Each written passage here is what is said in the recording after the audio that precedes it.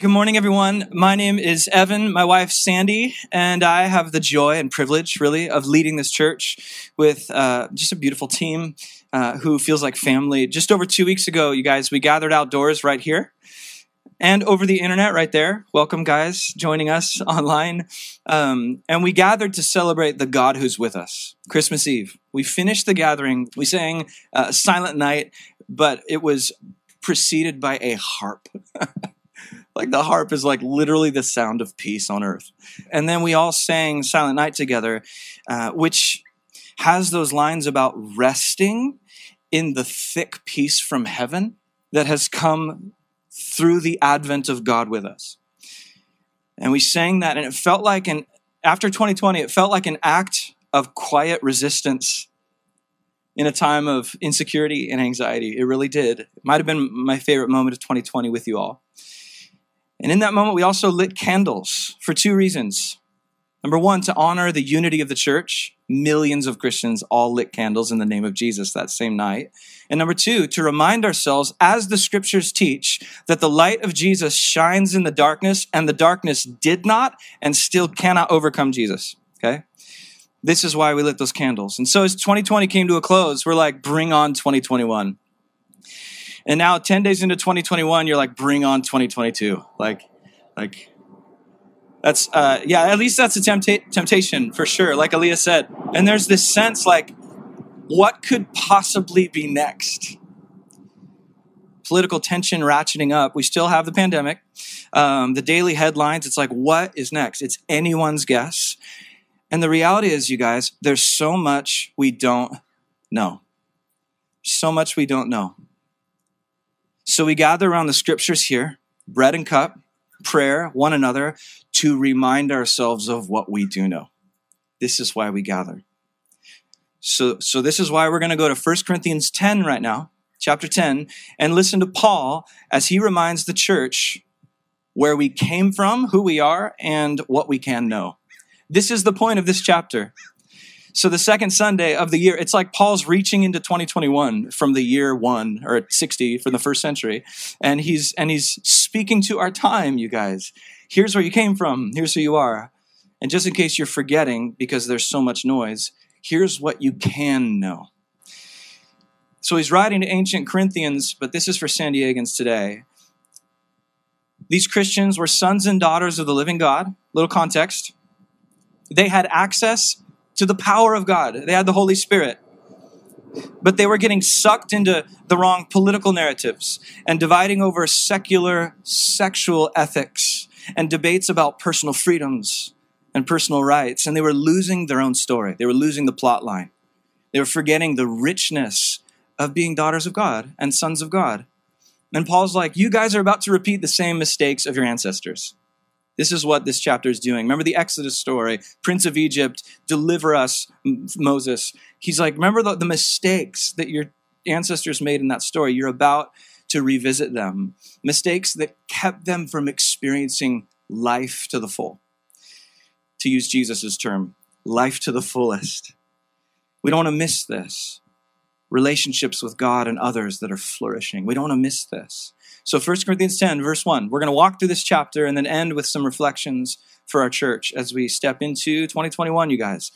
Verse 1, let's read verses 1 through 4. For I do not want you to be ignorant of the fact, brothers and sisters, that our ancestors were all under the cloud, and they all passed through the sea. They were all baptized into Moses in the cloud and in the sea. They all ate the same spiritual food and drank the same spiritual drink, for they drank from the spiritual rock that accompanied them. That rock was Christ. What is Paul saying here? He's saying, remember the Exodus story. Remember your ancestors. Don't forget what happened to them. They were enjoying God's protection.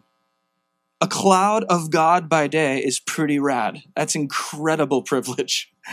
And then they enjoyed God's redemption. He literally parted an ocean for them. And in a sense, Paul says this was their baptism, their immersion into God's full, abundant life. They experienced God. They were in God's life. And then not only that, but they ate spiritual food and drink. That's what he calls the manna. You know, the bread from heaven that they ate in the wilderness. He calls it spiritual food. Why? Remember in the Bible, spiritual doesn't mean invisible. Spiritual means from God. They ate provision from God. In other words, communion, the water and the rock, he calls it participation or fellowship or communion. He's like, these guys were baptized. These guys took communion. These guys were fully invested in the life of God. And look at verse 5. Look what happens. Nevertheless, God was not pleased with most of them. Their bodies were scattered in the wilderness.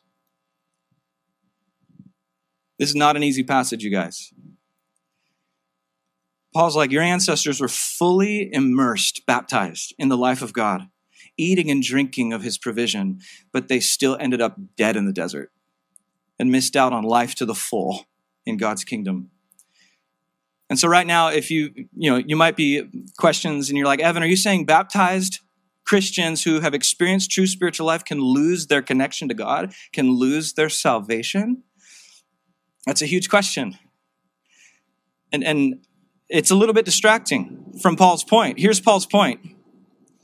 According to Paul, all the privilege from God in the world, all the supernatural provision that the Israelites enjoyed, it still didn't stop them from widespread faithlessness and disobedience, which led an entire generation of Israelites to die in the wilderness, not being able to enter the promised land.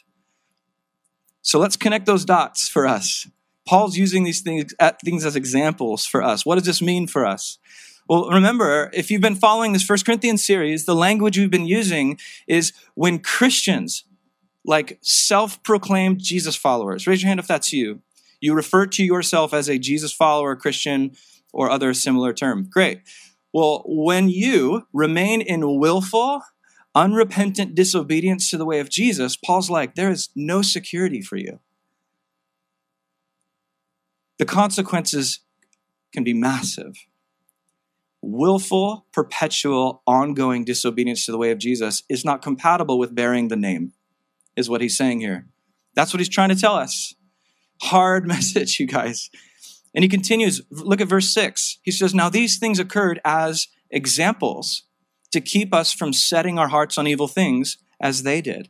And right there is the key that unlocks the chapter. That word examples is the key. He wants 21st century San Diegans to look back at Exodus and learn from their mistakes because they're repeatable. Their mistakes are repeatable. He doesn't want us to set our hearts on evil things, to use his words, as they did. Okay, what are these evil things? Paul's super dark right now. Feels very intense. What mistakes? Look at verse 7. Do not be idolaters, he says. We don't use that word anymore. How many of you guys have trouble like resisting the little Buddha in the Thai food joint when you pick up your takeout? Like, oh, I just feel drawn to the Buddha. So yeah, we don't use the word idolatry regularly anymore, at least not literally like they did, unless you do. Because paganism is still alive and well, and so is idol worship. But for the most part, in enlightened Western cultures, the idol isn't the draw, the statue. But he still says, don't be idolaters. We have to figure out what that means for us. Verse 8, we should not commit sexual immorality. What does that mean? Remember our shorthand term, sexual immorality, the Greek word porneia. For us, all through the Bible, it means sex with someone you are not married to. That's the definition Jesus embraces and Paul embraces. From Genesis all the way on, he pulls it forward and says, this is my command for the church. What else? He says, verse 9, we shouldn't test Christ, which looks like verse 10, do not grumble against God, okay? So here's the list: idolatry, sexual immorality, and grumbling against God. Why this list?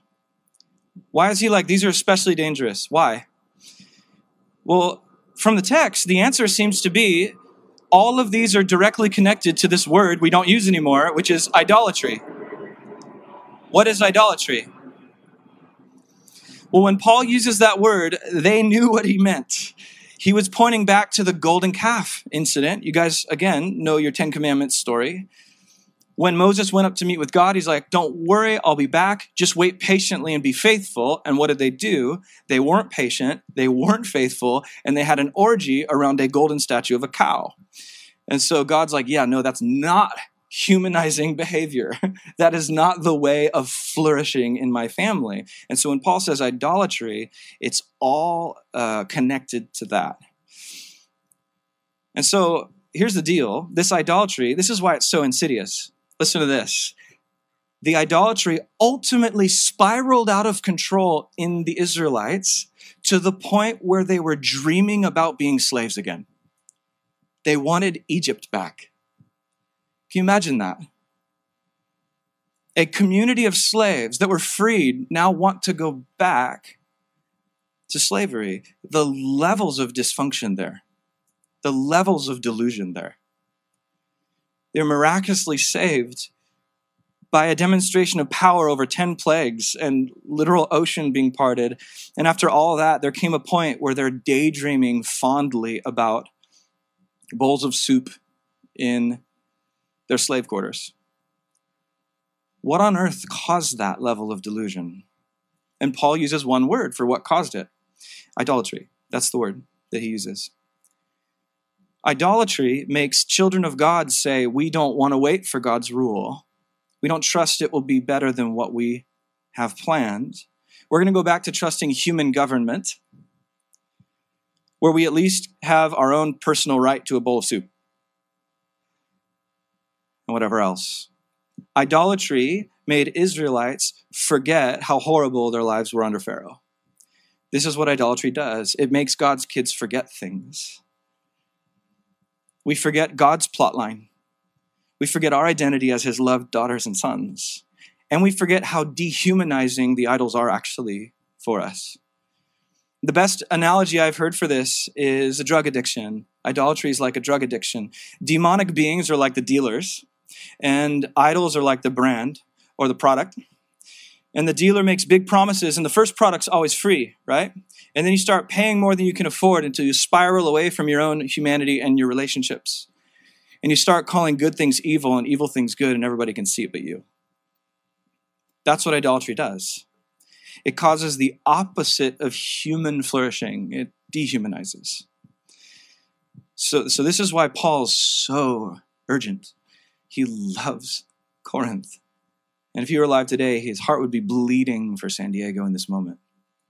Keep reading verse 11. He says, these things happened to them as examples and were written down as warnings for us on whom the culmination of the ages has come.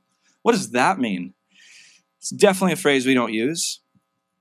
What does he mean that we are the people on whom the culmination of the ages has come? Here's what he means. He means all the things the Old Testament stories we're hoping for and pointing for, we have it. We've seen the crucifixion and resurrection of God in the flesh. We have the Holy Spirit and we have the church.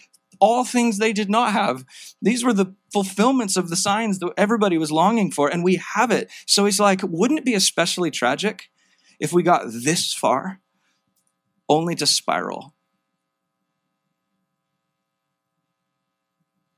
You guys, this is not an easy passage. I remember, I think one of the guys in one of the communities, he was watching on the live stream a couple months ago. When we first started back in 1 Corinthians in the fall, and he's like, 1 Corinthians has no chill, but we're here for it. Like a little text in the YouTube chat. I'm like, that's literally, 1 Corinthians has no chill. It is so intense. It's not an easy passage.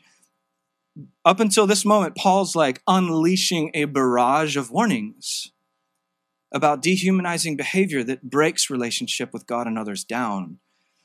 But then we get to verse 13, you guys. Verse 13, powerful promise that honestly, if it weren't for verse 13, I could not receive the chapter. But this makes it make sense. You ready? Let's read verse 12 and then 13. Here's verse 12. So if you think you're standing firm, be careful that you don't fall. Here it comes. No temptation has overtaken you except what is common to mankind, and God is faithful. He will not let you be tempted beyond what you can bear, but when you are tempted, he will also provide a way out so that you can endure it. So right away, it's important to acknowledge that sometimes this verse gets way oversimplified. If you've been around the church very long, you've probably heard the phrase, God will never give you more than you can handle, right? That's a huge misreading of this verse. That is not what it says. It gives that misreading, that misunderstanding, it gives the impression that God will never give you more than you can handle on your own. But tell that to anyone who's been through seemingly meaningless suffering or Christian persecution, or even just an overbearing boss who gives you 3 times more work than you can reasonably do. That's literally more than you can handle. Like, God will never give me more than I can handle. Give me a break. No, this verse is saying something much more freeing, more realistic, more heavenly.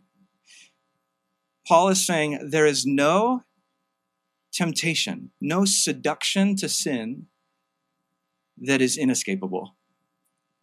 There is always the option of yielding yourself completely to the Holy Spirit who will provide a way for you to avoid failure. Always. There's always an option. Always. Because God is faithful, he says. That means, what does it mean that God is faithful, you guys? When we say Jesus is faithful, what we're saying is Jesus is fully committed to your flourishing.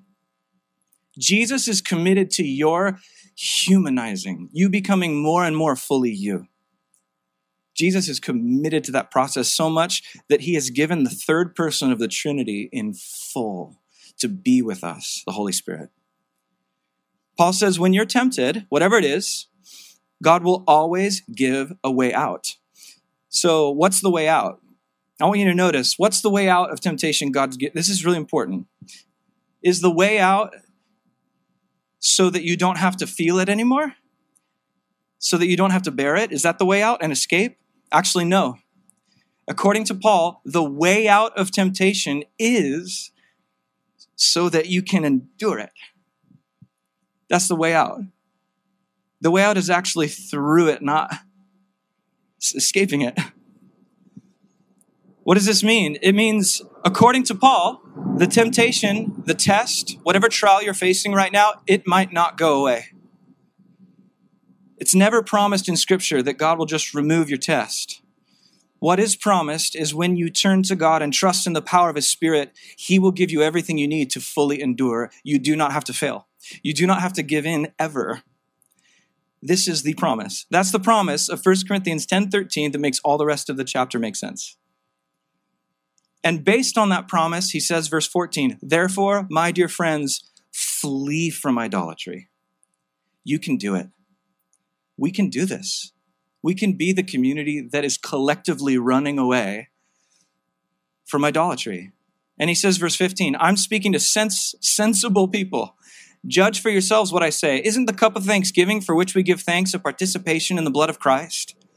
And is not the bread that we break a participation in the body of Christ?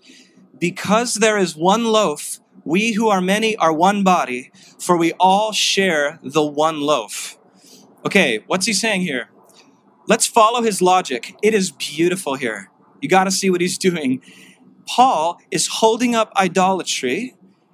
He's holding up idolatry. He's showing you all the facets of it like a dark gemstone. He's turning it so you can see the angles. And he's saying this idolatry in all its forms is a fast track to dehumanizing yourself. You actually become less human, and the more you give yourself to sin and destructive behavior and sexual morality and grumbling against God, you become less you. And he's turning that gem, and he's holding up that idolatry gem, and he's saying, run from that. And then he holds up the bread and cup of Jesus, and he's like, run to this. One of the most important things for any people in recovery is not just what are you free from, but what are you free for? Jesus sets you free from sin for a loving relationship. The problem with our ideas of freedom in the West, especially in America, and you can see the fruit of that this week, is that American freedom is often framed as freedom from authority for independence. I'm my own person. That can half the time be great, other half it can be deadly, as we've seen. Biblical freedom is freedom from idolatry for relationship around the bread and cup, around one another, around God. That is biblical freedom. When we run away from idols, when we call sin what it is, and when we call evil, evil, and injustice, injustice, and we run away from it as a community, and we call God good, and we trust the Spirit to give us endurance every week around the table, bread and cup, we actually become more human. We give ourselves to God, God's humanizing project. Paul writes to the Ephesians, this is us becoming one new humanity. That's the Spirit's work. And we can give ourselves to that as his partners. And you guys, we can know this. In an age when there is so much unknowable information, we can know this. We can keep coming back to it. We can know it. Do you see what Paul's doing? He's not being a helicopter parent, giving a list of sins for the heck of it. Paul is opening a gateway to fully thrive as the family of Jesus.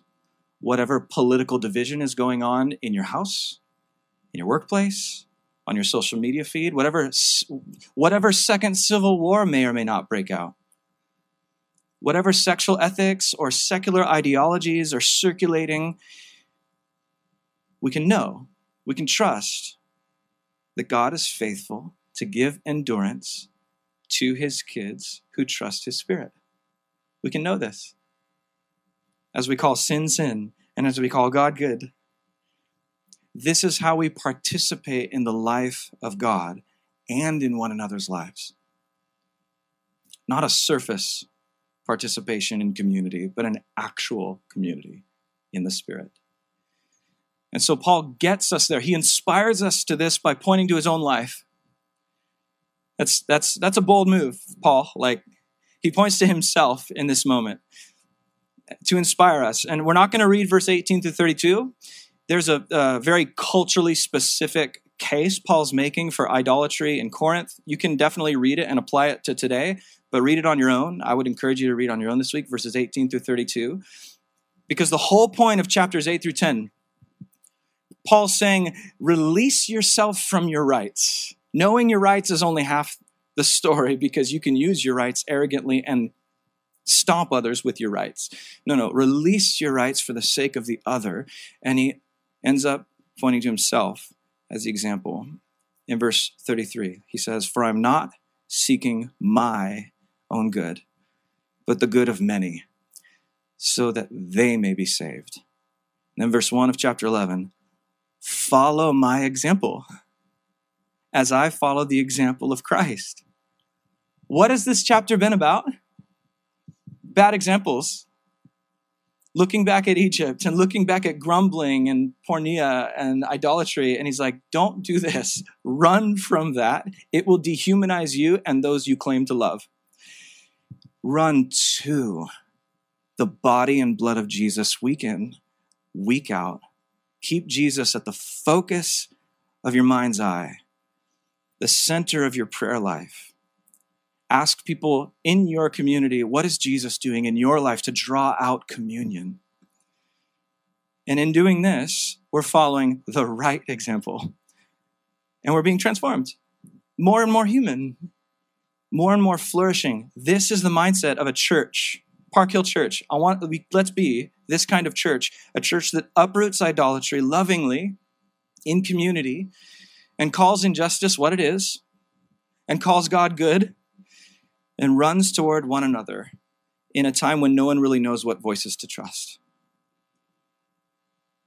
That's where we're at. In a time when so many Christians, not just Americans, but American Christians are getting sucked into all kinds of political spin and secular sexual ethics.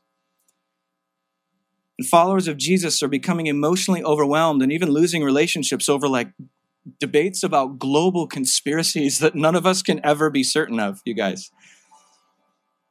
So in this moment of unknowledge, Paul calls us to root ourselves in what we do know. We know that what's the real conspiracy? The real conspiracy is satanic, and it's Satan's goal to get us focused on global meta whatevers we can basically do nothing about and neglect the primary work of prayer, scripture, bread, cup, and loving neighbor. That's the real conspiracy. Follow me, Paul says, as I follow Jesus. And what did Jesus do? Resisted idolatry, released his rights. He became human as God. That's releasing the rights of glory. We follow Jesus. And in this way, he overcame evil with good. What can we do about the evil that we see? It's not much. Like, what can we as a church really do? It's really not much, which actually is a blessing because it makes us focused. Do not be overcome by evil, but in our lives, in our community, overcome evil with good. Overcome evil with good, Romans 12:21. That's what we do. Don't be overcome, don't be overwhelmed by evil. Overcome evil with good. You have the Holy Spirit. I have the Holy Spirit. We know what good is. We can call good, good. We can call evil, evil. And we can love one another well. So what does this look like practically as we come to the table right now? I'm going to give a call to action and a reflection, a prayer that might help you. It's helped me in times of anxiety in the last few weeks. This has helped me a lot, actually the last few months. But first, the call to action. Aaliyah mentioned it during the announcements. We are a church who seeks to be with Jesus in intimacy, become like Jesus through community, and then do what Jesus did in justice. And so today, you guys, we are releasing a video that I would invite all of you to watch, because in the video, several of our partners all over the world that are furthering Jesus' name by overcoming evil with good, very practically, doing justice. About 10 of our partners are in that video specifically thanking you for getting behind them as a community. And so just as a yay God kind of thing, like just watch the video prayerfully, invite the Holy Spirit into your moment as you watch that. And then the call to action in the video, I'm going to give it even right now, is commit this year. What's one thing you as an individual, or you with your community, or you with your family, one thing on our justice page that you can commit to getting your hands dirty and doing the work of Jesus in that sphere? Whether it is calling Generate Hope and seeing, hey, what do your safe houses for women need in this season, as it's a cold season? What do you guys need? And every quarter you check back in. Whatever it is, very practically, we choose not to become overwhelmed by evil in this year, but overcome evil with concrete good in the name of Jesus. Whatever it is, pick one thing, give yourself to it. Not just talking money, give yourself to it. What would that look like? So, I know that's not glamorous, but it's the eternal option. May not be the glamorous option, it's the eternal one.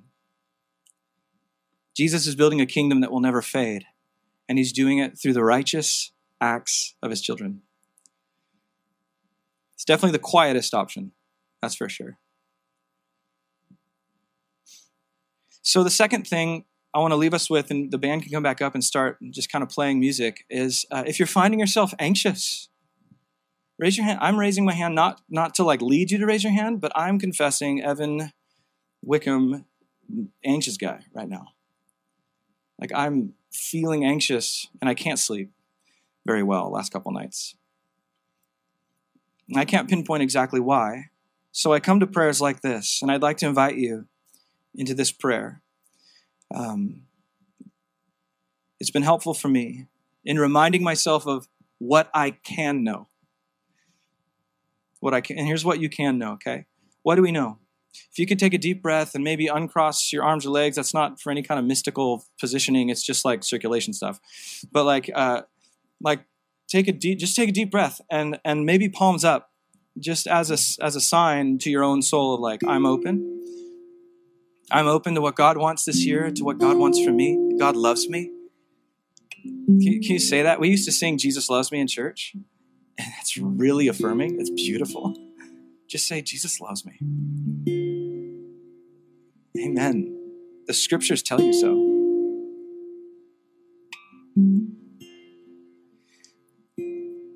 So what do we know? Let's remind ourselves of what we can know. We know God is with us. And God is calm and not surprised. God is not only at peace, God is peace. And if God can be calm and at peace, then we can too. We know that we'll be inheriting a kingdom that can't be shaken. We who trust in God and not the uncertainty of wealth or the uncertainty of any human government or power structure. We know that all wealth and every government changes. Always. We know this. This is what we know. Eventually, one way or another, all human governments are shaken. And God's people have lived and worked under every form of government since time began. Oppressive governments, violent ones, tyrannical ones, and peaceful ones. And history tells us that the church does better under poverty and affliction than it does with power and influence. And by better, I mean the church is generally more holy and more devoted to King Jesus under poverty and affliction. We know this. So no matter what happens for tomorrow or on January 20th, Inauguration Day, or in the weeks and months to come, we follow a God who is not worried. And we are part of an ancient family that knows how to thrive under every kind of condition. And if we don't thrive, then guess what? To be absent from the body is to be present with the Lord. So really, Christians, you and me, we should be the most resilient people on the planet. So if you're finding yourself anxious today, I'd love to close in a prayer by Reinhold Niebuhr. This prayer has helped me a lot since November. And I think it could help us. It's called the Serenity Prayer. Let's just pray this in your mind as I lead. God, give me grace to accept with serenity the things that cannot be changed, and courage to change the things which should be changed, and the wisdom to distinguish the one from the other. Here's the rest of the prayer. People don't often pray this part. Living one day at a time, enjoying one moment at a time, accepting hardship as a pathway to peace, taking, as Jesus did, this sinful world as it is, not as I would have it. Trusting that you'll make all things right if I surrender to your will, so that I may be reasonably happy in this life and supremely happy with you forever in the next. See that difference? God offers reasonable happiness in this life and supreme happiness in the next for those who surrender to his will. And when he says, I take the world as it is, not as it should be, or not as I would have it, that doesn't mean we're passive about justice. That doesn't mean we're passive about preaching the gospel. We press into those things. But it means we trust that God will make everything right one day while we can't do it all. Because we know that the light of Jesus shines in the darkness, and it cannot, was not, and will never be overcome. And he calls us the light of the world. We know this. We know this. So you have the Holy Spirit, which means you have everything you need to overcome. Aren't you glad we know this? Come on. Makes us way more okay not knowing about tomorrow. Amen. Holy Spirit, come. we sing this next song, overjoyed that you are with us.